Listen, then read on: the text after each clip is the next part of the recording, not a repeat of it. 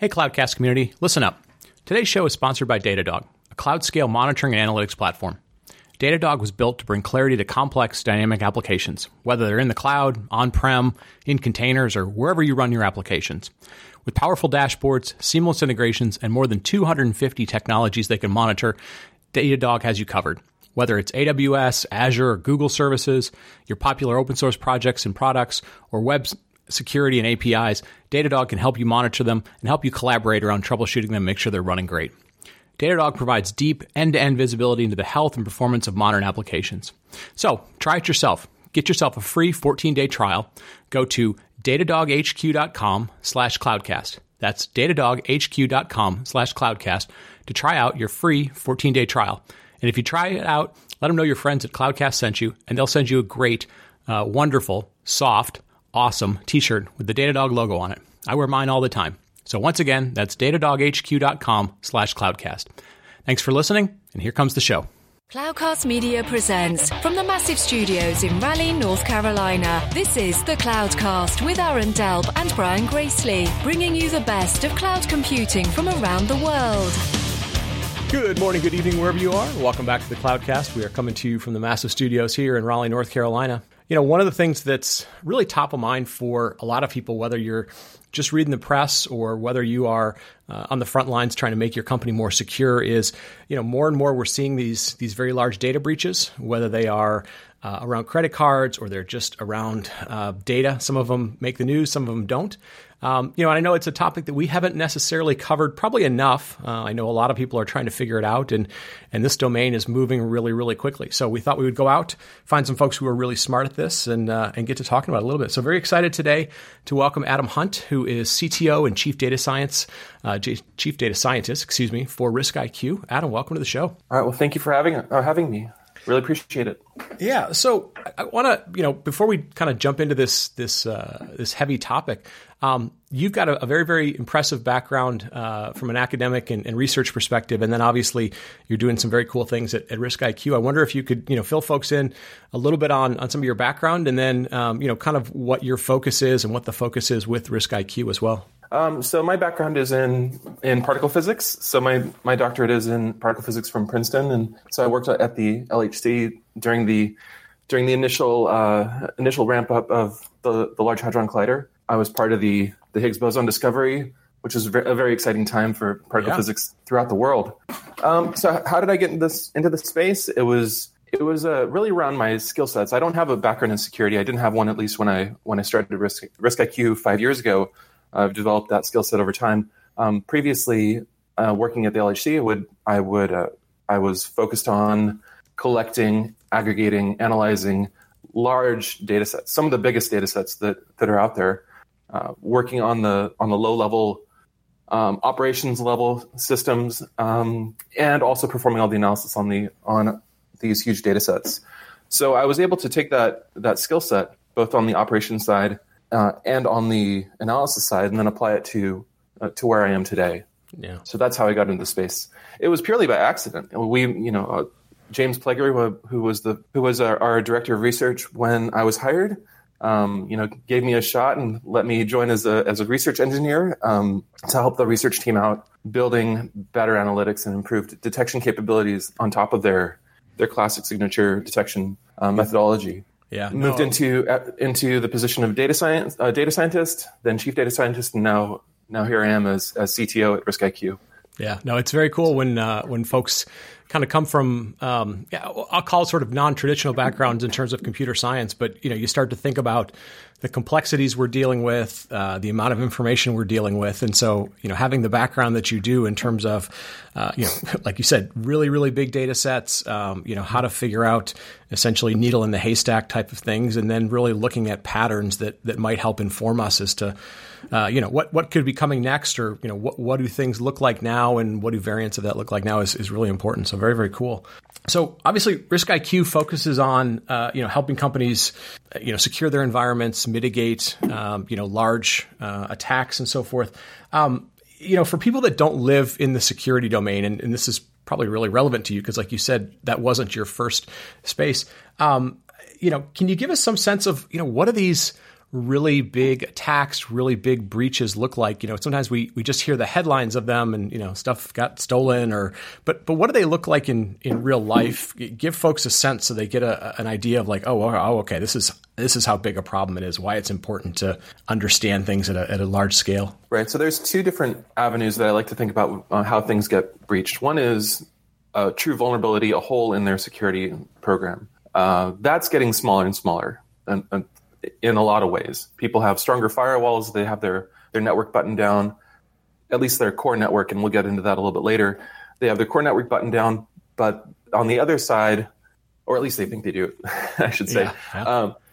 And on the other side is social engineering, and that actually ends up being a pretty strong attack vector. So through, someone will set up a phishing page, or whether it's a social media profile attack, or whether it's just a generic scam, spear phishing, whatever it happens to be, some social media attack goes and identifies a target, or they just spray the internet with these large scale attacks.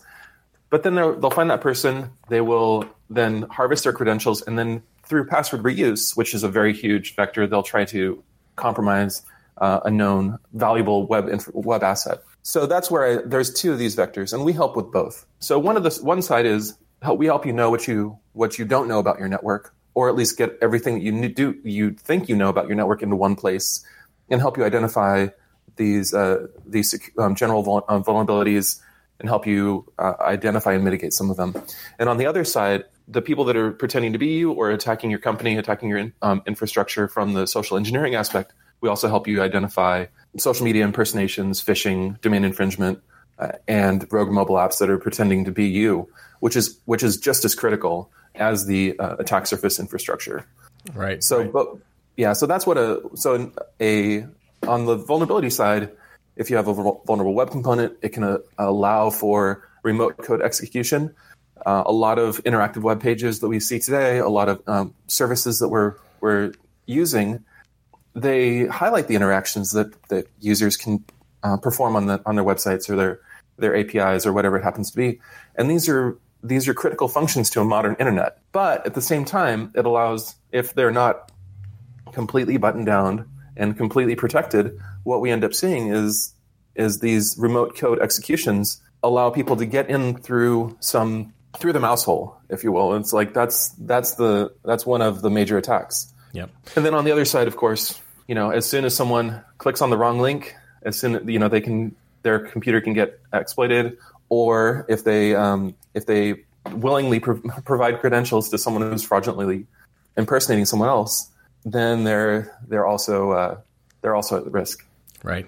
Yeah. And, it's when you combine together the fact that, you mentioned, well, if you've got sort of your core buttoned up and locked down, there really isn't a perimeter anymore. That's been breaking down for a long time. We no longer just sort of have client server patterns. The perimeter's sort of gone away, and we're so programmed and conditioned to just be like, the internet's everywhere. Everything we interact with is sort of technology. So we're not, as users, if you will, we're not kind of on guard. We're just assuming that, somebody smart has figured out, okay, make this computing environment safe for me. Or, I clicked on this link and it seemed to just work, so it must be good.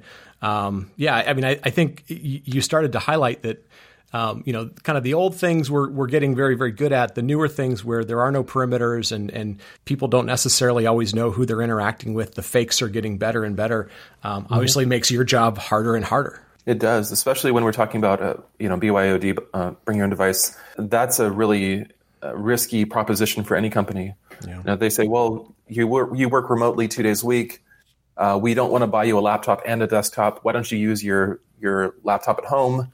And we'll make sure that you have the proper VPN. Well, all of a sudden, that laptop that's being used to go shop do shop on e-commerce sites is compromised, and now there's a hole into your network. Right.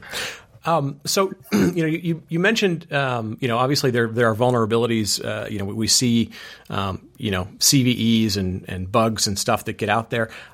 As you guys are looking at trends and so forth, are you seeing that the newer attacks, the things that are leading to these breaches are, kind of new all the time? Or are we seeing just variants of old attacks, or is it just, it's old attacks and people have figured out, oh, okay, this is the latest struts vulnerability and nobody's patched it? I mean, where are we kind of on the spectrum in terms of stuff that's really new? That's a problem. We've never seen it. And, we've seen various of this, but it's just people haven't kept up with having to secure it and patch it and do the things they have to do. Yeah, I'll start with the operations side of things. Taking the time to patch is costly. Every time you upgrade to the new version of some library, you don't know if it's compatible. Did they make sure that every single method they have is also present in this new file? And a lot of times it isn't. And so you'll have issues. Maybe the signature changed just a little bit, and now you have a problem deploying your code. And so the companies take a risk. Say, well, do I want to break my business by deploying this new jar that may not be 100% compatible, or do I take the risk or do I mitigate the risk and upgrade? So that becomes a problem. The other side of it that you mentioned is so these sort of vulnerabilities appear all the time. These are the core, what we call common vulnerabilities and exploit CVEs. But the issue that we're also seeing is around the new thing that we're seeing is what we're calling Magecart, or some others are calling form jacking or something like that. So this is scraping web pages. This is not necessarily new, but it's at a much larger scale now. So what they'll do is they'll compromise the web server. They'll add some code either to the web server or to a third party, and that small piece of JavaScript will then scrape the forms on that website and send that all that new information, all the information you've entered in about yourself, including your credit card information, your CDV2, your little security code on the back of your credit card. All that will be sent off to another command and control or exfiltration server somewhere else. That's more or less a technique that we've observed since 2014, and we've been tracking that, and it's grown in popularity for the past 8 months or so. So we're seeing that more and more. Several thousand domains every day get compromised, every week get compromised.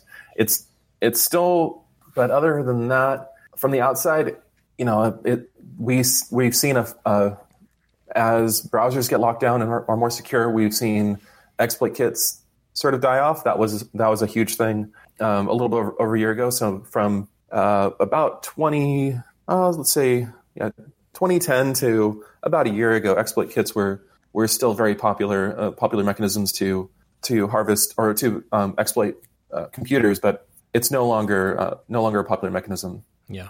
But having said that, there's plenty of opportunities. Every time a new exploit comes out, we may see a resurgence of these exploit kits. Yep. That will go in and attempt to take over laptops and home computers and even your employees' workstations. Yeah. Yeah.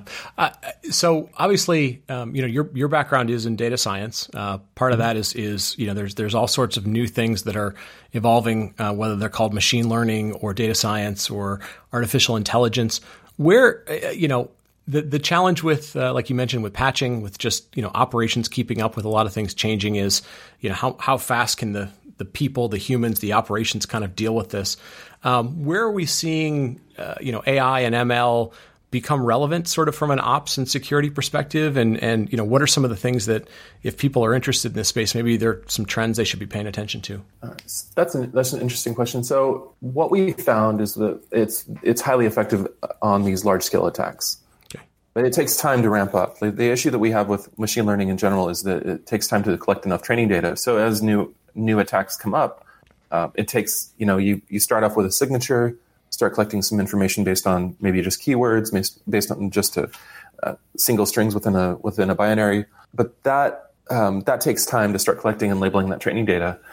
Then building the model, start with something simple, of course, and build up. So everyone loves deep learning. Well, actually, but it doesn't solve the problem necessarily.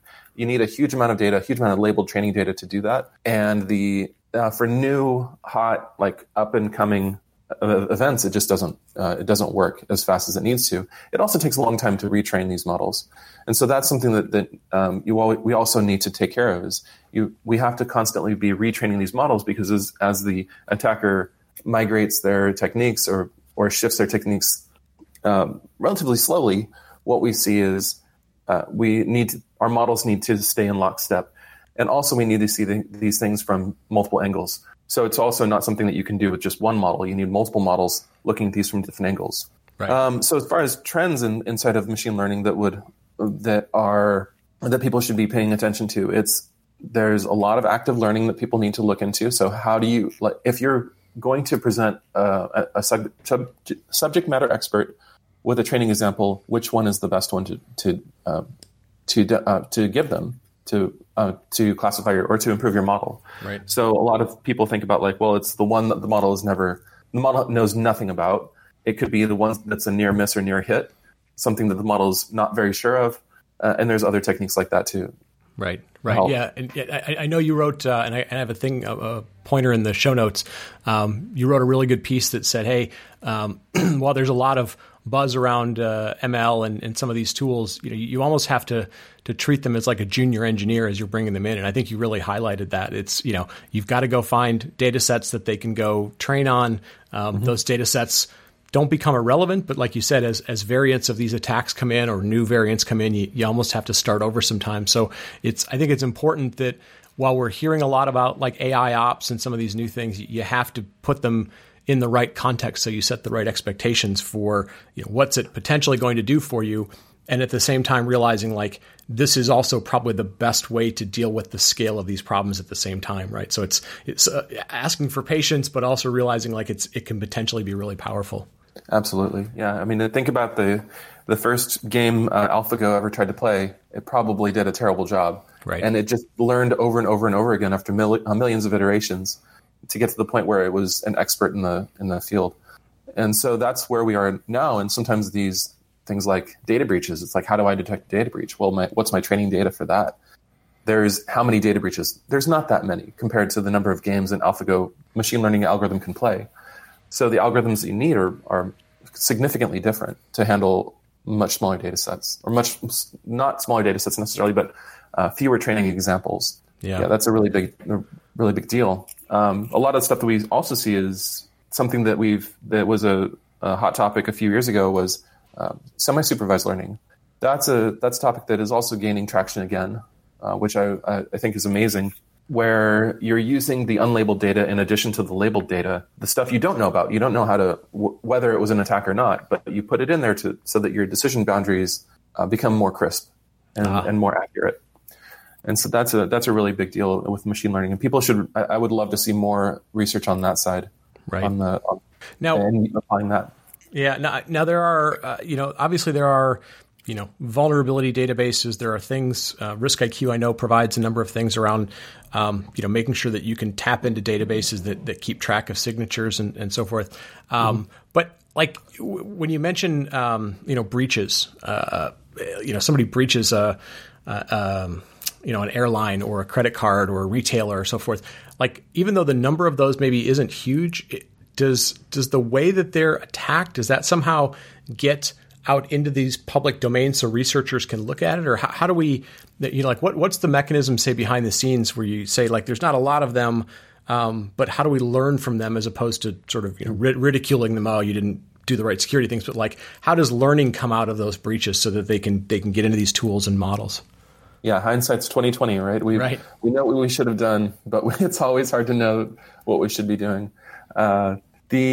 So for the security breaches, a lot of them have to be publicly disclosed. California law requires it, so that this is something that that a lot of people will track in order to develop their training data. Now, what we need is also the state of their system at that point in time, and that's what RiskIQ provides. We provide you a historic snapshot of your system when so that you can look back and see what took place at that point in time. What we can do at that point is then take the publicly disclosed breaches and take indicators that we've developed against our historic data set, and then model what what the potential is for a new security breach. And that's really what people want to know. They don't, and we can give them high level indicators and things like that. But that's for us, that's a little bit further down the line. Sure. That's what you would have to do. In order to sort of correlate these things back together, because every breach is unique. Typically, there's some commonality, but not complete overlap. You have to do a lot more investigation on this, and typically a lot of companies will not disclose how they were breached. Right. So for a security researcher, you either have to have inside information, friends of friends that were involved in the analysis, or you just have to infer based on what you know about their infrastructure. Right. In order to protect your own, and that's where a lot of this space, this attack surface management, comes into play. Gotcha. Yeah. So we want transparency, but sometimes we're not going to get all of it. Obviously, that makes it challenging. So let me ask you this. I know we've talked about a lot of topics, and obviously this is something that we could go into a lot of depth around.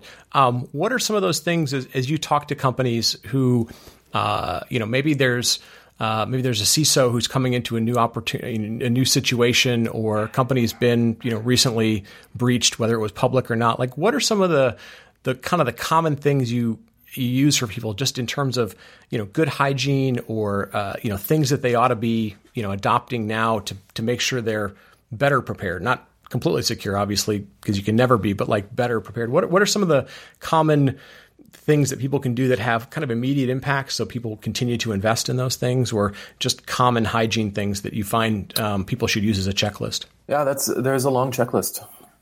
There definitely is. So, and I think that it's difficult to know what to start with. I mean, when I would ask a new CISO, it would be like, what are their, let's start with their priorities. Where are their fears? The challenge that we have, that we see is sometimes it's the things that they don't think about that we need to help educate them on. So things like, well, I'm really worried about my endpoint security. I want to make sure that every one of my workstations is fully protected. Well, that's very difficult for a single endpoint solution. Well, I want to make sure that my firewall is fully secure. Well, are you also considering like a data exfiltration through DNS? Does that, that's very difficult to deal with. DDoS attacks and so on and so forth. And when we get to the point where we're talking about, well, do you actually know what your entire footprint looks like? Well, do you actually have a full picture of everything that you own and all the attack vectors or all the places where people could potentially breach your system? And then it kind of we get into that conversation of like, it's you have to know what you own. You have to know what will impact you first before you can move on. If you don't, because it's that little server that no one updated, that's going to be the easiest place to attack. Gotcha. And that's where a lot of security, or excuse me, a lot of hackers that's where they're approaching this, or a lot of threat actors are approaching this, is looking for the low hanging fruit. There's also just basic hygiene. There's making sure that your SSL certs are up to date, making sure that they're not expiring tomorrow. That's always a risk, because as soon as that SSL cert expires, or then everyone who visits your website will have that security risk notification based on from Google, saying that this is no longer a valid certificate, something you really need to take care of. Domain expiration. This has happened where people they let their domain expirations lapse, and all of a sudden they're being registered or attempted to be registered by someone who is unauthorized to do that. Setting your domains up so that you have transfer prohibited, so that they can't be transferred to a threat actor. DNS hygiene. This is a threat that we're seeing more and more these days, is something that's called DNS hijacking. So they'll start with, let's say you have an external service.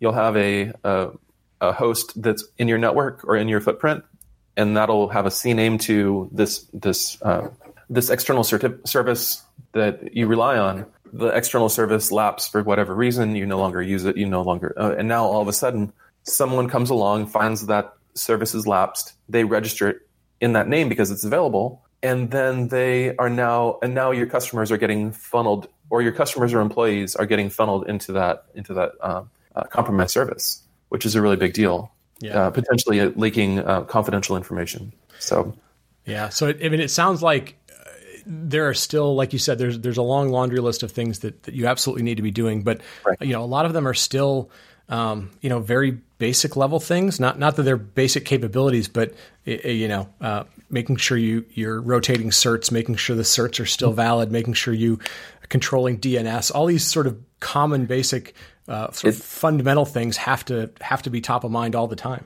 Absolutely, and it's difficult to keep track of it. A lot of people are, they start off, we say, well, how many domains do you think you have? Oh, I don't know, 50? And it's like, well, what if it was 5,000? Like, what would you, how would that impact your decision on whether or not to start investing in your external security or your inward facing security rather than your outward facing security? So what would that do? And so that just really shifts their mindset, because it's not the servers that you maintain every day. It's sometimes it is, sometimes your main website will be defaced. That has happened to many people throughout history or throughout the history of the internet.